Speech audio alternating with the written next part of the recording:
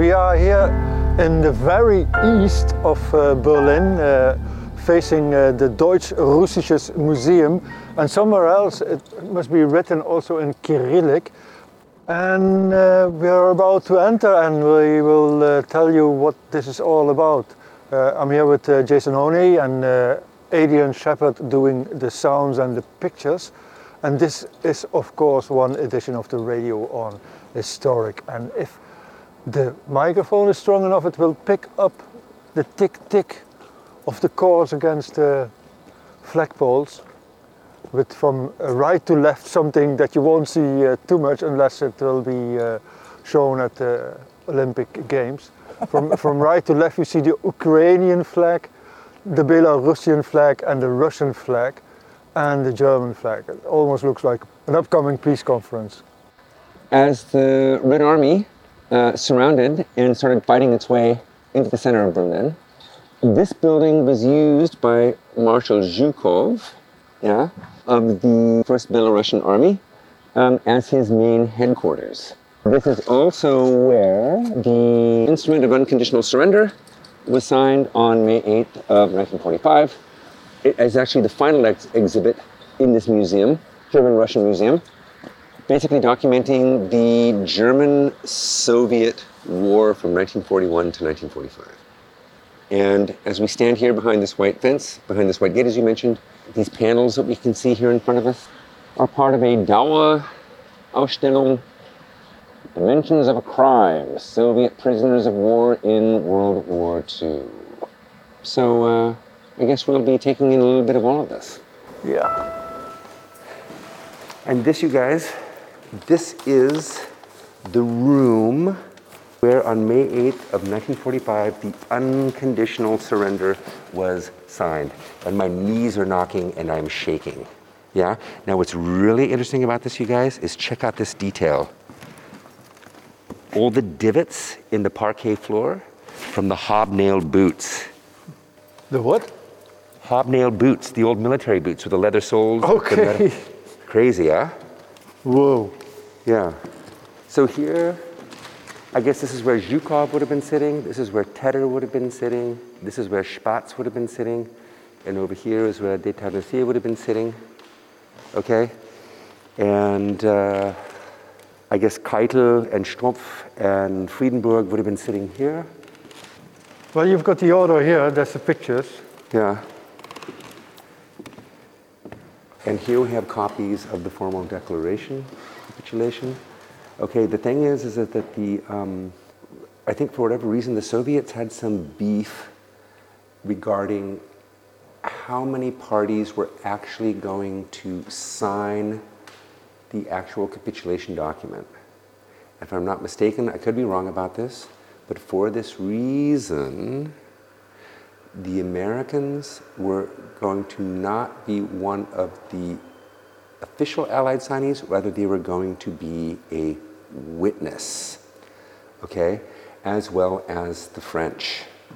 So, I'm not quite sure how to phrase this. The three parties that officially signed the document were the Soviets under Marshal Zhukov, right here, okay, Keitel for the Germans, and if I'm not mistaken, Air Marshal Tedder from the RAF, representing the English.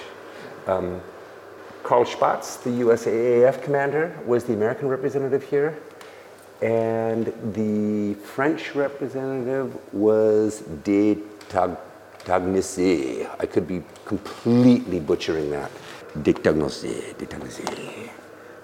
Another important thing, this was only going to be in English. The document was only going to be in English and Russian and German, no French.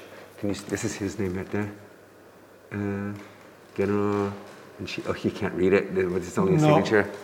Okay. Are these the actual, these are facsimiles, but these are the actual surrender documents? In fact, they signed this thing with pen and ink. Because here there's a set to lay down the pencil and the little holders for the ink. And Yeah. everyone had something so they could drip the pen in Yeah. it, and then. So it was not with ballpoint that they got at the entrance. Really, you've got your big pen and. And look how big that ashtray was. And look at those microphones, huh? Yeah, the ashtrays, because they all smoke cigars. Yeah. But you know something about microphones. Here's a microphone, the other microphone also there. They almost look like hand grenades or something. A little bit. Something lethal that you throw at someone and you hit them. Do you think there was water in those crystal containers, or was there something else? Do you think they had some a little festivity that they ate together after they've signed it, and now we drink? They must have.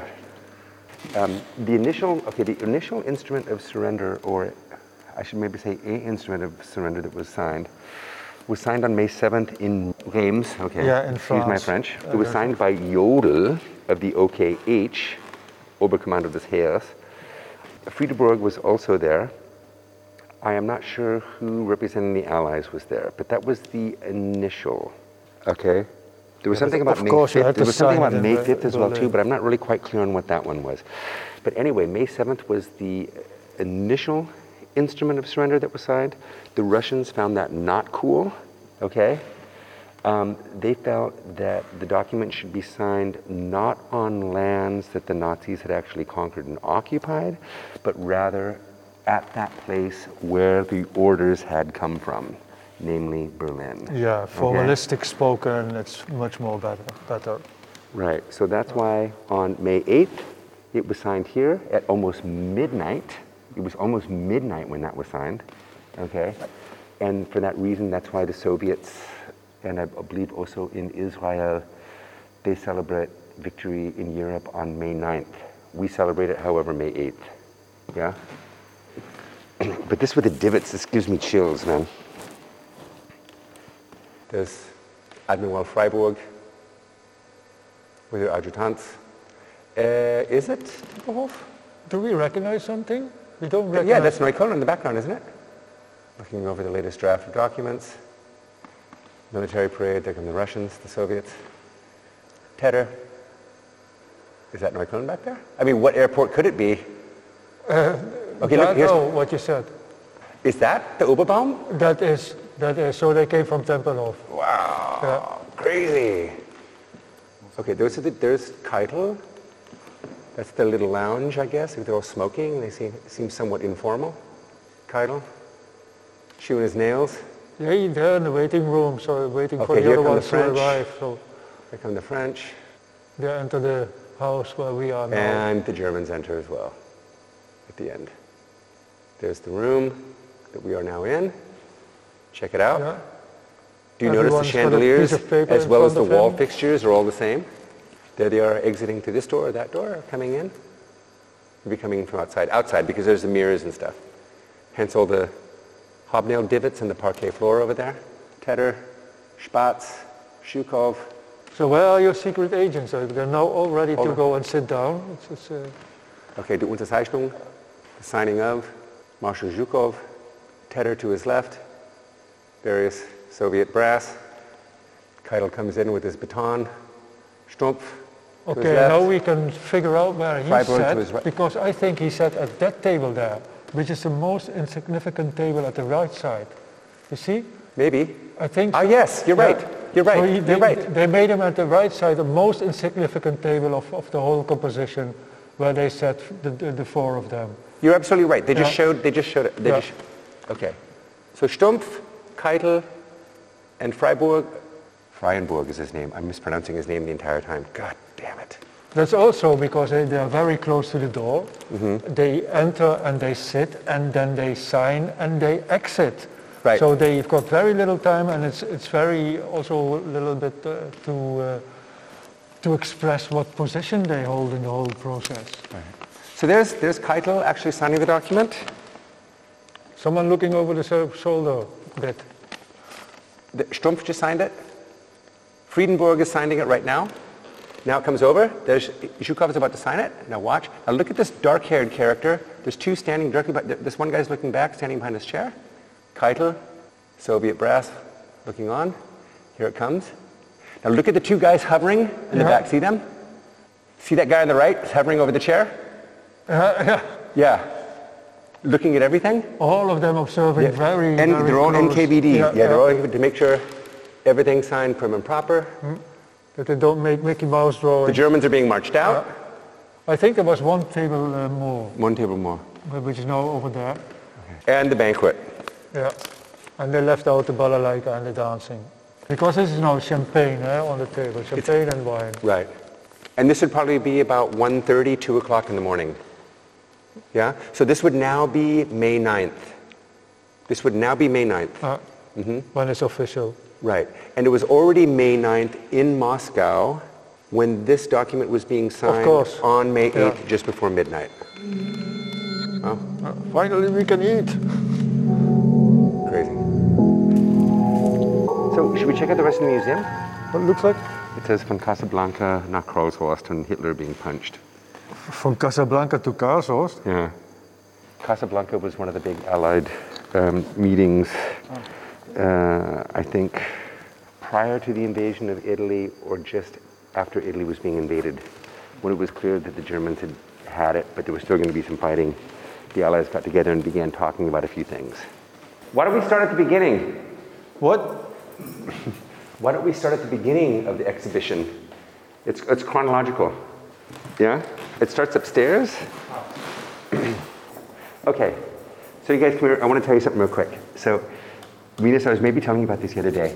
When I was here 20 years ago, one of the most priceless things about this place, okay, is that the part of the exhibition that you visit before you go into the signing room was this combat diorama, which is really typical of the late 60s and early 70s, in which they have a room mocked up like a trench, and they've got mannequins all bloody lying around, and they've got the walls painted like the battle scene. And almost like the Imperial War Museum in London, they've got these audios playing of like machine gun fire and detonations and guys giving orders and yelling and crying for mom and stuff like that. But the tape, back then at least, the tape was so old, it had been rewound so much that it was all stretched out. It was going, it was so weird. It was so weird, man. It was so weird. Well, we'll just take the elevator, come on. Okay. We get enough exercise anyway. You got it? Hold the bed, hold the bed, hold the bed. We're there already, or we have to push something? Not sure. We are on the second floor. I guess it's first stop, the exhibition. We are currently looking at an exhibition, or a section of the exhibition regarding Deutsche Kriegsgefangenschaft in the Soviet Union. And here we have Freies Deutschland. What was Freies Deutschland? This would be, if I'm not mistaken, captured German soldiers who have now been, I guess according to Soviet terms, have become denazified and identify nationally as German, but are probably looking at socialism and communism a little bit differently. Okay? But I could be wrong about that. Unfortunately, I can't read anything here without the light on it. Well, these are all things that they got, and somebody made an engraving of a medieval battle with knights and horses on this tin. So here they've all been condemned to a lengthy prison sentence where they're going to be put to work. Tin can from which he ate, huh?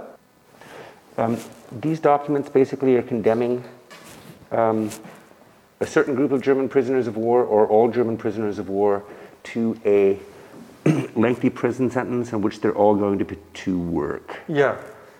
Yeah, it was put on paper. Okay, so check it out right here. Gründungsaufruf des National Committees Freies Deutschland, Lager Kragnostik, 13. Juli 1943. Auf sowjetische Initiative gründete deutsche Exilkommunisten zusammen mit Kriegsgefangenen Wehrmachtssoldaten des National Committee Freies Deutschland. Dieses rief zum Sturz Hitlers und zur Einstellung des Kampfs an der Ostfront auf. Das Committee gab eine Zeitung heraus, betrieb einen Radiosender und verbreitete Flugblätter an der Front.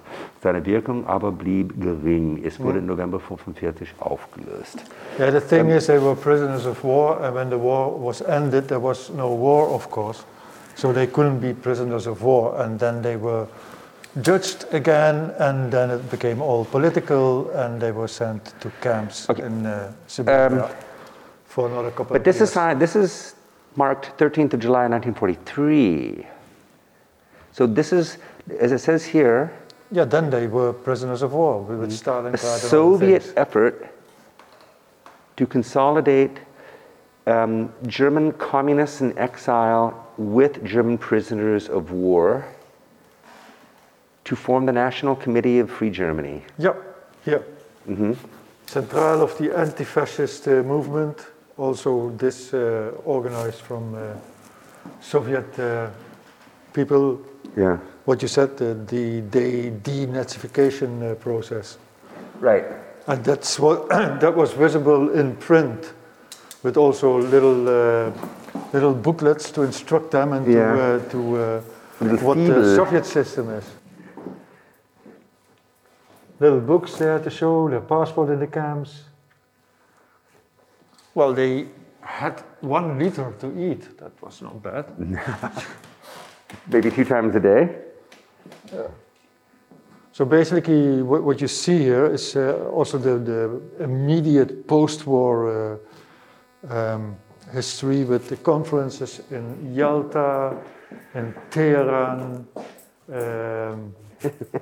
also conference in Casablanca, where they all met to decide how to divide Europe. Right, what was going to happen? And what to do with Germany. And in fact, the battle for Germany economically went on until 1948. And then it was decided, okay, we take the West, you take the East, and we divide Berlin. Okay, this is interesting. Stalin wasn't there because the fighting at Stalingrad at that point in time was way too intense and he was needed in Russia. This were in Casablanca? Yeah. Well, he was afraid to fly. But he flew to Yalta. He flew to a bunch of other Yalta? places. Yeah. But that's in Russia. No, it's in Iran. Yalta is not in the Krim? No, hold on. There was the Tehran conference. There was Yeah. a conference in Tehran. He flew to that. Oh, he didn't take the train? I don't think so. No, I believe he flew. But anyway, it says here the point of the Casablanca conference from 14th to 26th of January 1943 was to set as a goal the absolute unconditional surrender of Germany, as well as to intensify the Western Allied air war effort against German cities and production facilities.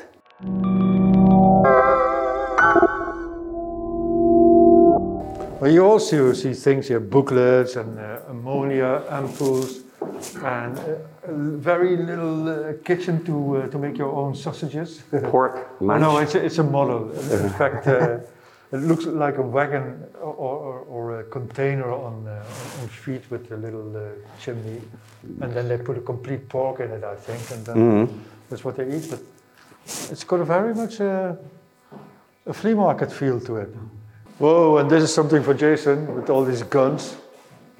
Well, this is impressive. I'm looking at it. That's a Papashov. What is this? This is It's a Soviet submachine gun. It's a Papashov. This is not a Kalashnikov. No, this is called a Papashov.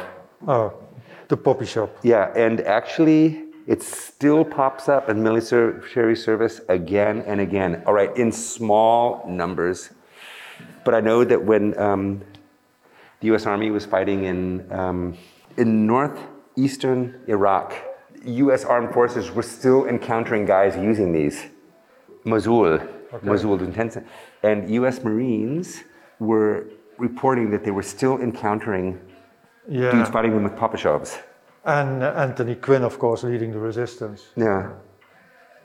I forget how many rounds. It shot 9 mil? Or it didn't shoot 9, it shot what? Oh boy, It shot whatever the standard Soviet. And then this guy came to you with all these scissors and things to cut you. Exactly. And to anesthetize you. Ugh. Well, upstairs there's a darker room, lots of images from the war, civilians and military. Things on display like guns and the doctor's bag with the contents of it. Also envelopes, medallions, posters, propaganda posters, all in this classical Leni Riefenstahl. What's the other guy? Sergei Eisenstein optics. Those were. Orson Welles also used this kind of optic to get this heroic poses. And all the Soviets, they're just friendly people. Also on display things in Russian that I can't understand, but it's filled in with names, so there must be, Totenscheine. Do you hear that ticking? Okay, this was an element, so to speak, or an aspect of the Soviet propaganda war against the German forces. Yeah? Basically what they would do using massive loudspeakers is they would amplify the sound of a clock ticking. And then as we heard here a second ago, some man yelling. And basically he would be yelling across the lines to the Germans, saying a number of things. But one of the things that he would repeat over and over again is, every second a German soldier dies in Russia. Every second, a German soldier dies in Russia. Yeah, stuff like this. It might explain some of that here. This was during the blockade of Leningrad. And of course, there's the name of Shostakovich. Maybe it's his metronome. No, his Seventh Symphony was dedicated to the siege of Dedicated the Leningrad. symphony to his home city, Leningrad, where it was presented on the 9th of August, 1944, after performances in Khrushchev, where he and his family had been evacuated. They also said that they used this on local radio in Leningrad. When the attack was faster, cluck, cluck, cluck, cluck, cluck, cluck, cluck, cluck, cluck, it meant there was an air raid coming. Okay, so that everyone could take shelter. And then when it finally slowed down, it meant that the Luftwaffe planes had already, I guess, hit the target and were now on the way home.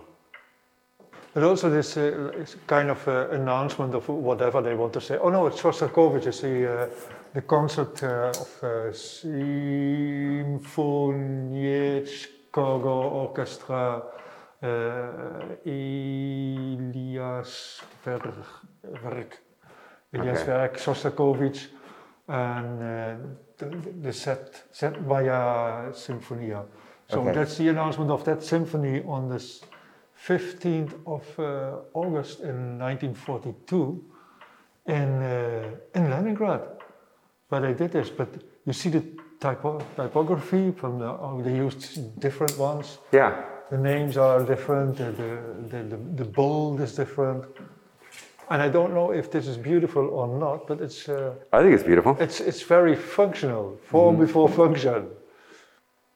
Okay, I might have been jumping to conclusions about the Soviet propaganda effort using, in this case, this metronome or this clock ticking.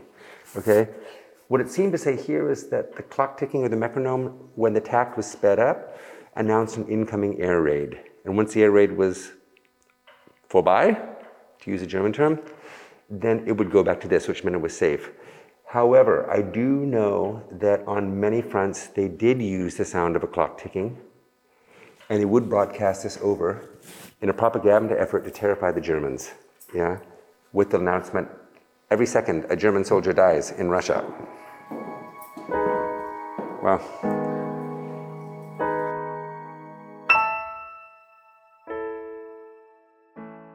Yeah, those megaphones were very present. It was also after the war in Berlin, and even during when the wall was here, that and the Americans and the English and the Russians, they went around with little cars with big megaphones on top of it, just to shout out their propaganda and their messages. This is the announcement of the war, right? That the Germans are invading.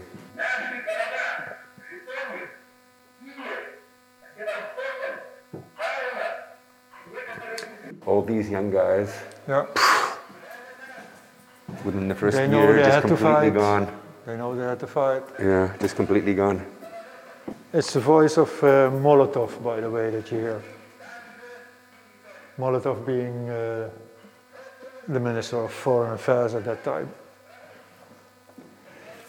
Well, all these rooms are with black and light images, scriptures, images again of the devastations of the war, people flying, people bending over dead bodies, streets packed with fugitives, burning houses, derailed trains, you name it. Yeah. Station of Kiev where people are waiting to get on the train. Just as they are waiting right now, if they should go on the train or not. Pictures of people being hanged, being captured by the German Wehrmacht. Roma kids being photographed as if they were criminals, but of course this is more like measuring their skulls.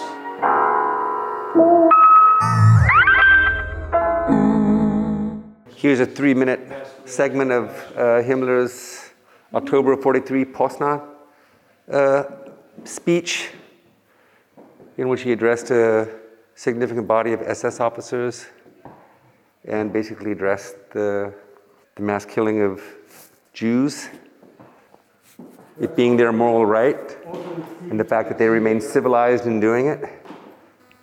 The themes you can see: forced labor, getting food on the countryside, the fight against the partisans, the murder of civil prisoners and Roma and patients, killings, plunder, battles, ghettos, killing of Jews, occupation and the people, and everywhere there are dead bodies and people being hanged.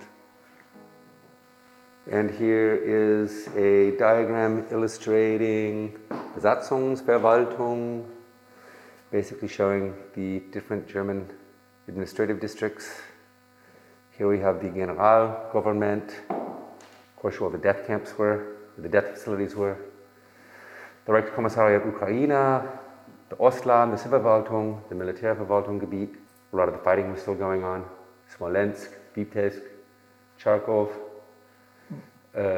Rostov, all of the Militärverwaltung areas where fighting was still seesawing back and forth. Yeah, but people not take into consideration when the war started and Germany invaded Poland, to today's conditions, they were already in Poland because the German east border was not too far away from Krakow and Warsaw, which are now two Polish cities far to the east of Poland. Yeah. So it was a very short way to get to Russia. Can't see what that says. Again, my glasses. One thing for sure, this place could certainly use some better lighting. Oh, there's a woman. She has to wade through a river because the military thinks that there are mines. So by having her going through it, they can discover it in this way.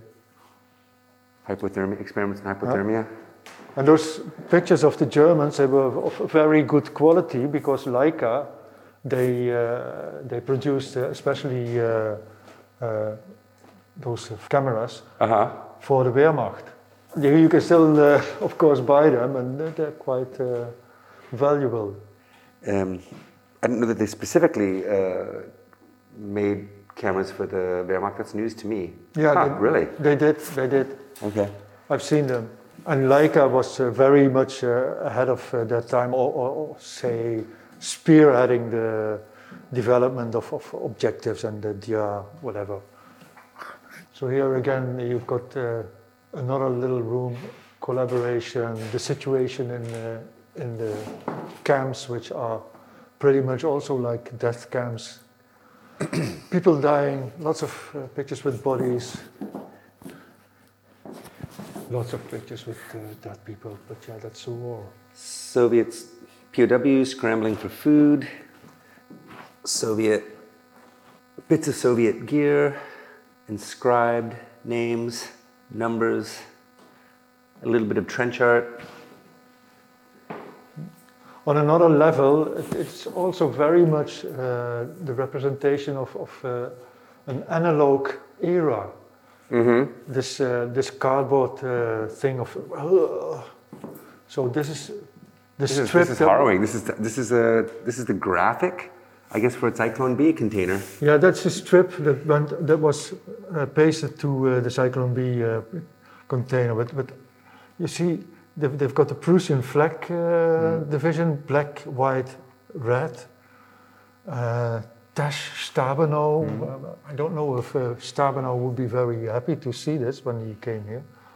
When he comes here and sees his own name on Cyclone B. Degesch, the sister company or the daughter company of IG Farben. And that company caused a very big scandal when they were building the Holocaust monument. Yeah. Because the anti-graffiti substance that was coating those blocks was made by Degesch. Really? Yeah, and here you see Degesch and Cyclone on one label. But that pissed a few people off. See these that's what I said from the analog thing, you know, the books, how they were made, and these insignias, how they were made. This must be some kind of handwork also. You guys check this out over here. Here's also a section on collaboration. These look like Bevo made patches. These are factory embroidered. That's why they're so actually exact and tidy looking. Yeah. The Russian Liberation Army had this this designation here. Was it St. Stephen or St. Andrew? The blue X on the white field. Yeah. The old Russian Imperial flag. Here we have the Estonian sleeve shield on the back, Azerbaijani, Georgian. Yeah. Yeah. And then here we have the second class East People's Merit Medal right here. Yeah. Also here, type machine, handwritten, stamps, boom, boom, boom, all things that have come under some people's hands. And, a world that is slowly disappearing from our present day. Well, this is only the third or the fourth room, and there's more rooms to visit, and you really risk to lose yourself in details of what the ladies wore with the boots, and what the men wore with the medals and the helmets and the hats. More medals, the Germans and the Russians, representation of a battlefield in winter. And here the ammunition and machine guns on wheels, machine guns on tripods, big bullets that look like bombs. This is the MG42, an absolutely insane rate of fire, this thing.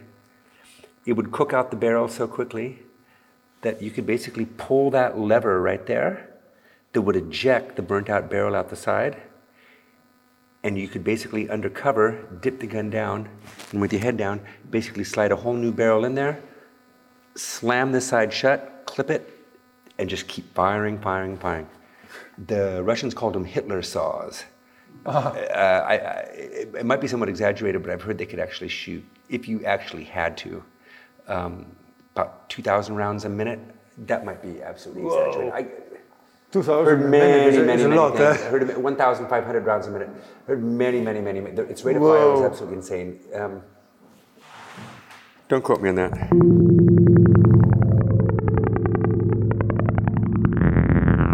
So here's a grand example of bombast. In German it says, der Führer schätzt die Aktion von etwa 4 Monate. Ich schätze auch weniger. Der Bolschewismus wird wie ein Kartenhaus zusammenbrechen. Wir stehen vor einem Siegeszug ohnegleichen. Yeah? The Führer thinks the whole operation will be over in 4 months. I think it'll be over in way less than that. Bolshevism is like a house of cards that's just falling apart. We are basically on the verge of a victory without comparison.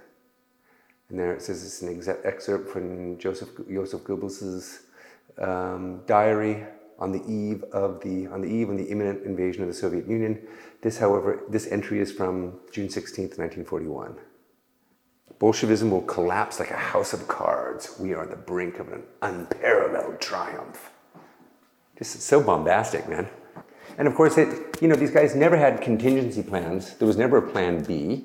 Yeah, everything would just sort of work. Yeah. And if there were glitches, then Germanness would compensate for them and just handle them. Yeah, that's basically how they thought.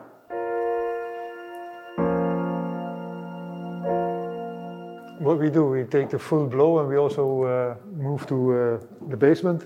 Yeah, I think in the basement is where this diorama setup is. Oh, okay. So I definitely wanted to save time for that. I hope they still have it.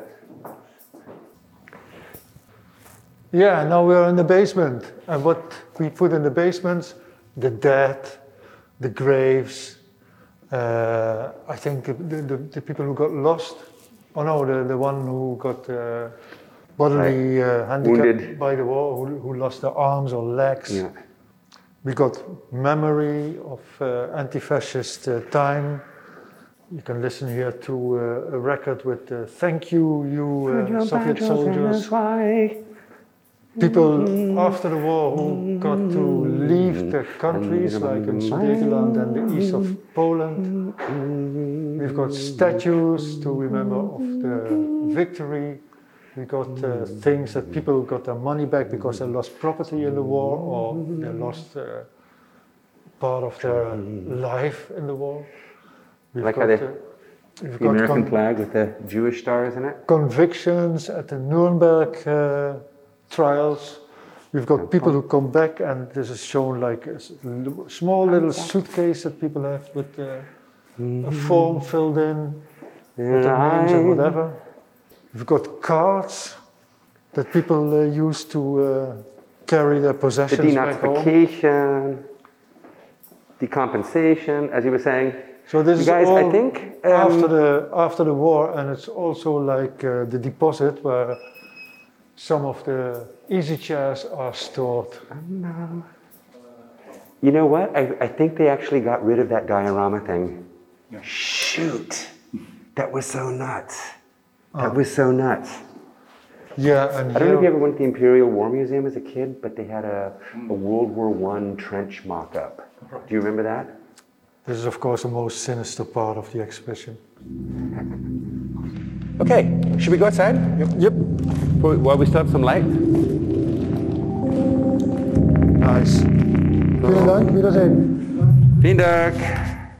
For your information, on May 8th, or I guess maybe for the local Russian community it's May 9th, the community sets up a party here. And this parking lot over here is full of all kinds of information tents as well as mini exhibits. There are vendors, there's food. It extends all the way back here on the grass. There's lots of dancing. It goes without saying, there's lots of drinking. And it's really fun. And it generally goes into the night. They have lots of traditional music. They have lots of traditional dancing. And then in the evening, there's like hip hop and rock and stuff like that. Yeah, but it's pretty fun. I was out here for the 75th, and it's hard to believe right now. I mean, especially this time of year with everything looking so barren and the streets completely empty. But I just had a hard time just even walking down the street, even getting here. Oh, wow. And there were all kinds of there were families here from Russia as well too, and they had their kids dressed up in like period Red Army uniforms, and it was pretty interesting. But anyways, check this out over here. We are now outside of the Museum Berlin Karlshorst. I kind of like the portico because it looks like the brutalist structures in Calabria with all the unfinished buildings. And we're looking to a street with very modest villas on the left and the right. It's already countryside here. Hard to believe that we are in Berlin. And right at the beginning, Jason was talking about this military academy, and that's what is on the left side of it, the bigger buildings that we know so well from Berlin, with a more modernist building in the middle of it, which looks rather nice, almost, very Bauhausian. It's a late war T-34 here. T-34 is, it's sort of like one of the poster tanks of the Second World War. Some people even consider it to be the best tank of the Second World War. Excuse me, geez Louise.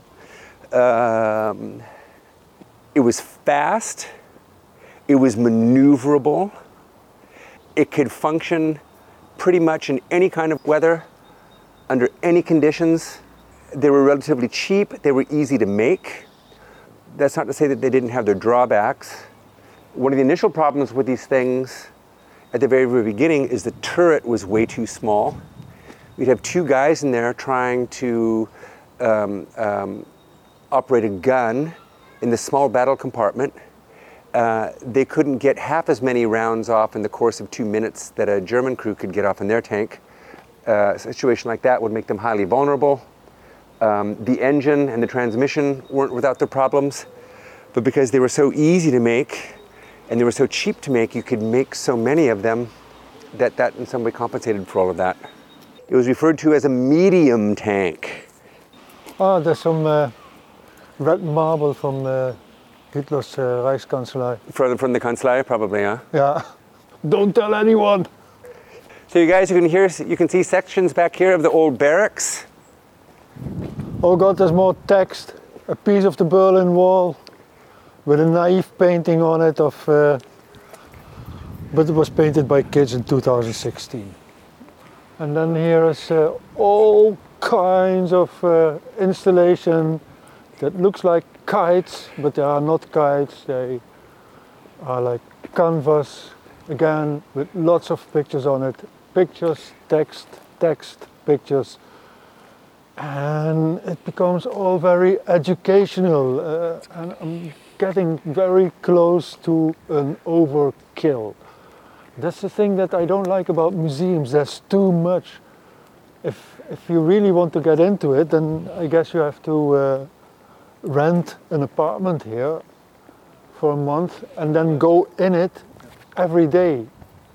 And then you can once again have information of the farm yards, the conditions of living, how the people were fed in the lagers, the life in the lager, industry, all of these little chapters that you can come up with if you want to discuss or study the war and the impact it had on life as it was proceeding and as it was interrupted and disrupted.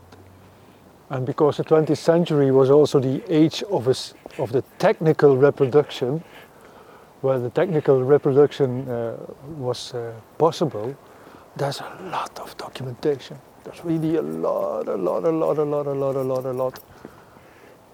And the funny thing of this documentation is that they show people in circumstances back then, they show people in houses, street scenes, and the perception of Berlin itself as it is now, it also kind of morphs into this historical entity that you can imagine people living then in Berlin, people walking the streets then in Berlin, and what they looked like and what times were laying ahead of them. Wow. Hard to imagine, because now, if you look at these people and how people are presented now, what the kids look now, and the fashion and how, because they all look a little bit restrained, as if they are suffering or have suffered, and none of this is in our... I just think they all look like mini adults. Yeah. I mean, here, this girl is 19, she looks like she's 35. Yeah, but that was the time then. At 16 or 17, you looked like an adult. Her composure. And that was what you looked how like she dresses. until you died. Yeah. But now in this in the Western world, well, everywhere where there's money and food and an iPhone, people just look good and healthy and happy, as long as they got the cameras pointed on them. So here we have a big collection of Soviet armor. This is what I used to play with when I was a kid. Second World and War. then in the tanks you could put matches, and you can shoot the matches. Tuck, tuck. Really? Yeah. We never had that. Shooting matches? Huh. Well, whatever you, as a stick you put into these, how do you call them? The barrels. Whatever you put in the barrels, and then there was some kind of... Like a little, I know, it's a little wire you can click back and then shoot it. Yeah. Crazy. Yeah. Crazy, crazy, crazy. You know, like you can shoot ball points from the other side if you open them. Yeah. So this is an IS-2. Look how thick the armor is on this thing. On the manlet right there. Rinus, What? how thick would you say the armor is here on this manlet? 20 centimeters something? Wow. Yeah? Uh-huh. Well, but it has to come out there, of course. So this is more like, I would say 15. 122 millimeter gun on it. Ah, okay. So I was 28 millimeters short. So this particular tank was here in 45. Yeah, I guess they were all here in 45. And this was, of course, for the Stalin organs. If you have to make a picture, we should do it here, because this has to do with sound. This is what you see in very much in movies that were shot in the night of when they went to Berlin. Then in the very dark, you saw these flashes of light, shish, shish, shish, but also with the sound that came, it was a woo, woo, woo, woo, woo. And that's why they call Stalin organs. You guys want to see something a little bit creepy? Creepy. So you can see where this thing was probably knocked out once by a Okay. German 75 or an 88 millimeter round right Oh, there. you think? It says it was damaged at least once during the Uh-huh. course of the war. That's probably where it was hit and penetrated, right there. Oh, yeah. Wow. Either by a 75 or a German 88 millimeter round. Crazy. Well, dear listener, you have or we have been leading you through the Berlin Museum in Karlshorst of the German-Russian war and size of the war. We thank you for having been with us, and I hope you enjoyed it. This is the end with Jason Honey, one leading voice, and me, Dennis van Aardebeek, also another leading voice, and Adrian Shepherd doing all the techniques and the very difficult job of editing all this together, so this will sound like a very fluent reportage to you. Thanks and goodbye.